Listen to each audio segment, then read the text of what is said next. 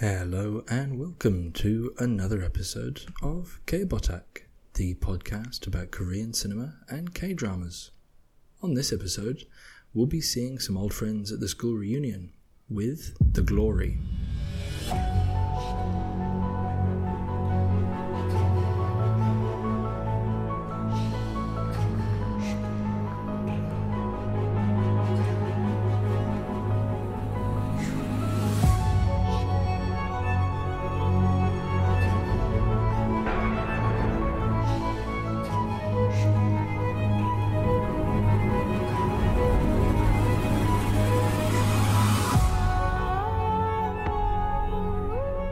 Have you ever wished you could get revenge on your high school bullies?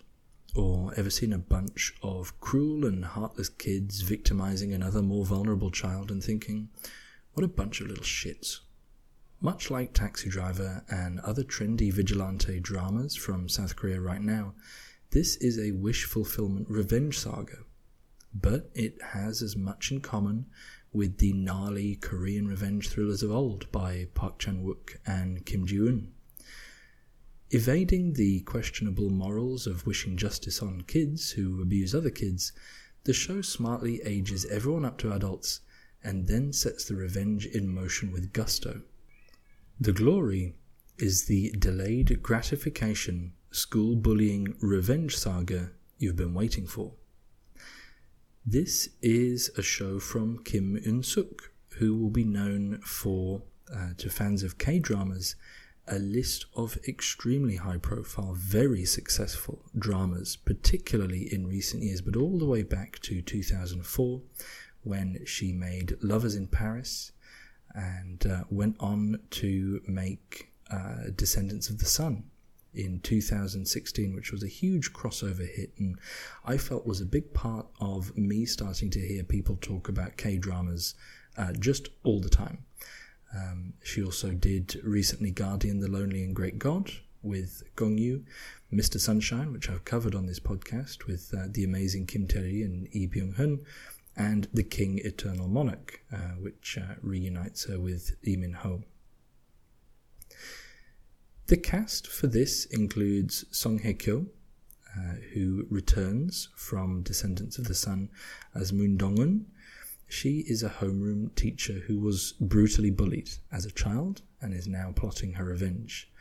You've got Lee Do-hyun as Ju Yo-jong, who is a plastic surgeon who plays Go, is the love interest. Im Ji-yeon is Park Yeon-jin. This is the lead bully during Dong-eun's school days, and she's now a very successful weather presenter with a big house, a rich husband, and a kid. She is also still very shallow and villainous. And the excellent Yeom Hae-ran as Kang Hyun-nam. She is a domestic abuse victim and housekeeper who Dong-eun enlists to help her in her revenge. And Park Sung-hoon as Chun Jae-jun, a colorblind rich boy who was also in the group of bullies. Other characters, sort of side characters or among the group, include Do-yeon, who is the husband of Yeonjin, Hae-jung, an air stewardess who is on kind of the bottom of the hierarchy among the bullies, Sara, one of the bullies who's now a drug addict and artist, Myung-oh, who's this kind of lackey and dog's body for the bully group, and Yesol, who is Yeonjin's daughter. This gives you, I think, just about the right size of cast for this show. Really, it's all about the impending encounters between Dong-eun and Yeonjin. Their confrontations really form the most interesting, the most dramatic parts of the show, and everybody else kind of splinters out from them. Dong-eun has led a very lonely life by necessity of spending all her time studying, planning, and putting things in motion for when she's going to start with this very complicated, very time-consuming revenge plot. And Yeonjin has just been kind of continuing to be awful. And those things coming together is where you get a lot of the fireworks and where these actors, performers, get the chance to do a lot of good work. So I really like this show, and I like a lot about it, if you can't tell. So episode 1 gives you, and I'm not going to go through every episode in detail, but I think it's worth mentioning, episode 1 gives you all the setup. And it can be quite hard to watch. Some people were put off by this first episode.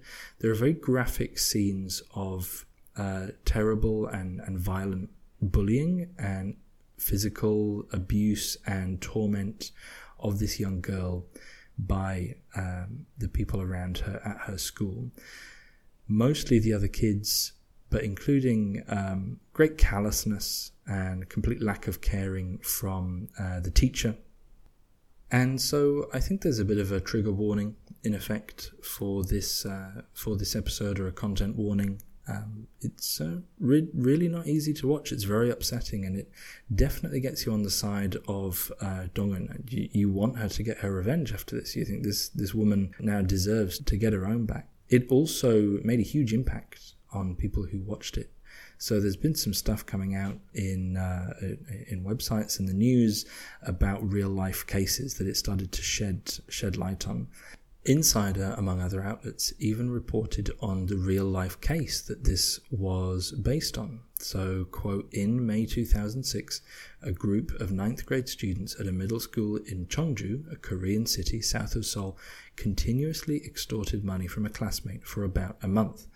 Whenever the classmate was unable to meet the demands, the bullies would beat her with a baseball bat, physically kick and hit her, and burn her arms with a hot curling iron. And that final thing is key to the bullying that Dong-eun experiences as well. And she is in fact left with scars for the rest of her life that are always causing her to be uncomfortable and to be itchy, because she has been burned with this curling iron over and over again when she's at school. It is unbelievably awful, and it actually happened. But continuing the article, the popularity of the show has encouraged many victims of school bullying to come forward with their testimonies, even beyond South Korea, according to the Korea Times. After the release of the show, Thai viewers started an online anti-bullying campaign with the hashtag #TheGloryThai on social media. They noted that there were school bullying cases that went unseen and were revealed as a result, according to Korea Times.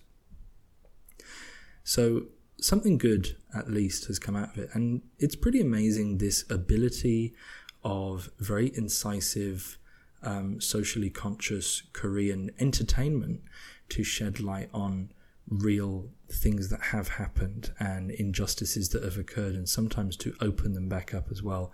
One of the most important examples being Silenced, starring Gong Yoo, which actually got some laws re-examined and eventually changed in South Korea. So it's another really incredible example of that.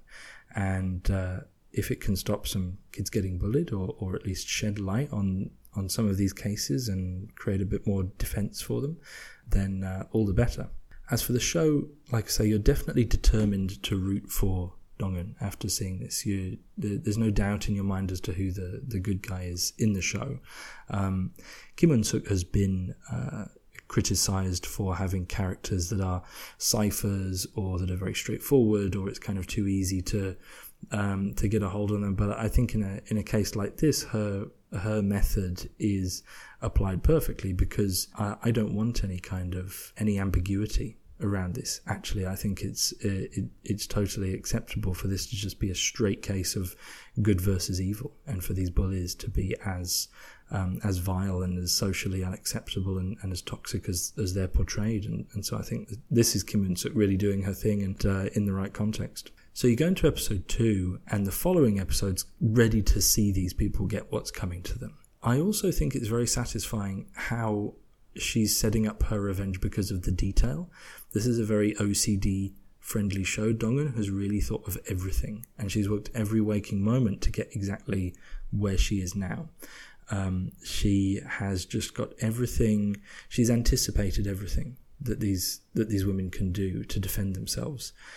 She manages to become the homeroom teacher to Yeonjin's kid, which immediately creates this very interesting dynamic, and also questions of morality, because you're thinking, is she going to use this kid in her revenge? Now, she was a kid who was abused, but you don't then turn around and use someone else's kid against them or put them in danger.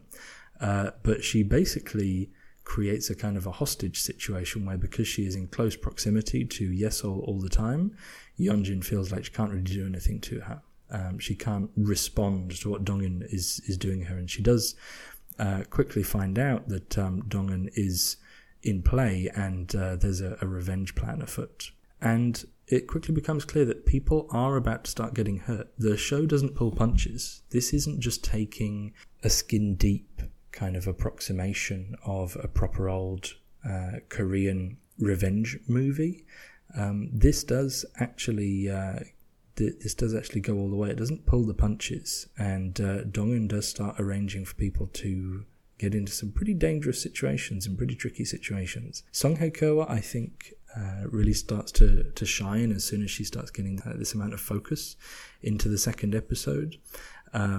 She's brilliant in this. I think she plays a calm, cold, calculating person who doesn't really smile, often doesn't emote in a very big way. And in K-dramas, obviously, we're quite used to seeing people emote in a very big way and very excessively on screen. She goes totally the other direction with it, and I think very good despite that, very nuanced performance.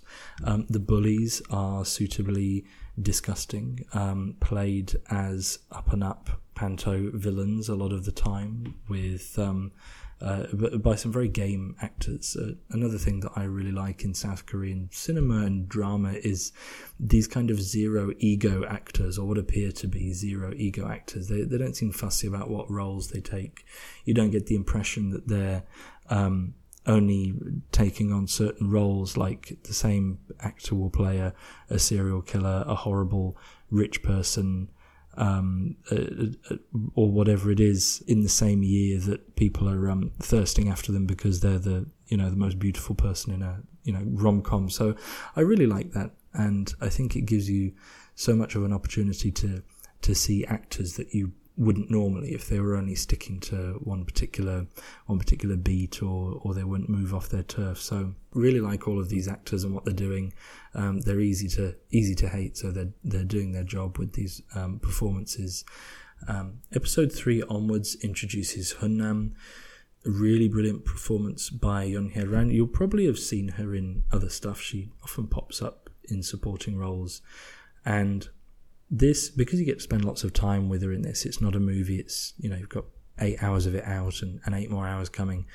I realise that she really represents working class people in the role she takes, in a way that all these kind of stunning leads might not necessarily, when you look at them. It's, whoever, but then you see them on some kind of a product or a instant coffee packet when you're in the shop, and that really these are kind of these huge limelight celebrities, but Yeon Hye-ran has enough age now and the look and kind of spirit in her that really represents ordinary working class people, and I really loved what she was doing in this. She's got so much presence and pathos.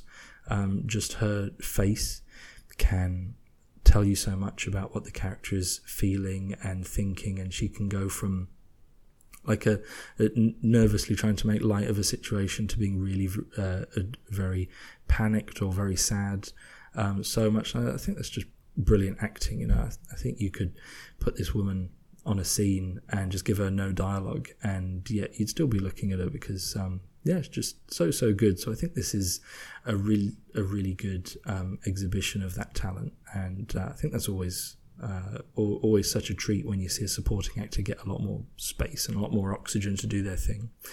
And the show itself really picks up the pace from that point, with Donghyun and Hunnam surveilling, manipulating, and ultimately trapping their targets. Like I implied earlier, Donghyun reveals herself and her plans for vengeance pretty early on, with supreme theatricality and these very florid promises of doom to Yeonjin. She says things to her like, "We're going to die together, Yeonjin. I'm so excited for us." I really liked all of that kind of melodramatic, super silly but very effective language. I really loved those moments and how she revealed herself. It's very campy. But then it sets up a really excellent dynamic. So I thought this would be more covert and she'd be avoiding exposure. So I wasn't sure, like, oh, is she actually going to say what she's up to? But it creates this very antagonistic sort of dynamic for the show where they're confronting each other repeatedly, and you get to see Yeonjin kind of fray and really start to spiral as she sees her perfect artificial life around her beginning to be threatened. So I think that was a very good creative decision to have that crucial reveal early on. You've got some good Go content in this, if you like your Go, which is a strategy game played with small black and white pieces. This is what Dong-eun is learning to get close to Yeonjin's hubby. Works well. Everything that she's doing, you really want her to win. And the show understands that, you see her tightening the net and having these little victories, which are always highlights whenever she gets one over on the bullies. And like Taxi Driver, the show from a couple of years ago that has recently come back for a season 2, the series understands that what you're here for is the catharsis. You're not coming in to be told that, oh, maybe the bullies turned into good people, or, maybe it's 6 of one and half a dozen of the other. Like, you don't want that. So much in the world is about sitting on the fence or walking on both sides of the line or whatever. In this kind of like escapist, fantastical soap opera type drama television, you just want to see like somebody get their own back. Yeah, I love this. I love where it's going. The only thing I'm not super into is the rich kid who teaches her Go. He's a plastic surgeon or something. He's got all this money out of nowhere to open up a practice when he decides, and maybe he's going to come into part 2 a bit more, but he doesn't really seem to add anything or have much depth to him in the show. I've got to be careful what I say here because I'm sure he's got lots of fans who'll come after me if they find out that I'm not praising this performance and saying he's the best thing in the show. But just to give an honest critical opinion, I thought it seemed like they just wanted to have a love interest, but then didn't have anything for that love interest to do, so they just sort of chucked him in and he turns up and smiles wistfully every now and again, and that's about it. So whenever it gets onto that stuff, it seems a bit like the show is spinning its wheels. But everything else, really good.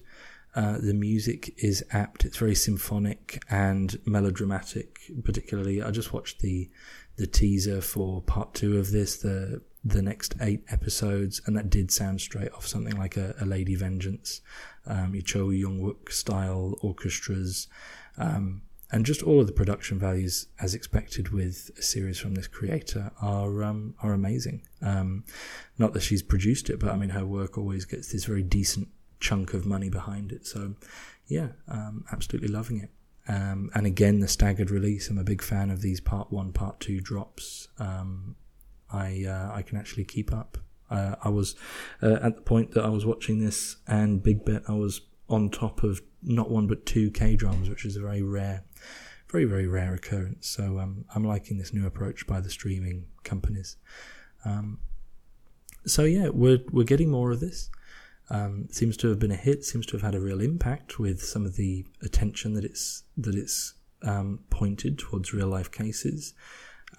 It's a really great melodramatic kind of vigilante revenge wish fulfillment series, and with those caveats of the first episode being very very bleak and all the stuff about it basically being a pretty intense revenge thriller, like a lot of the great movies out there.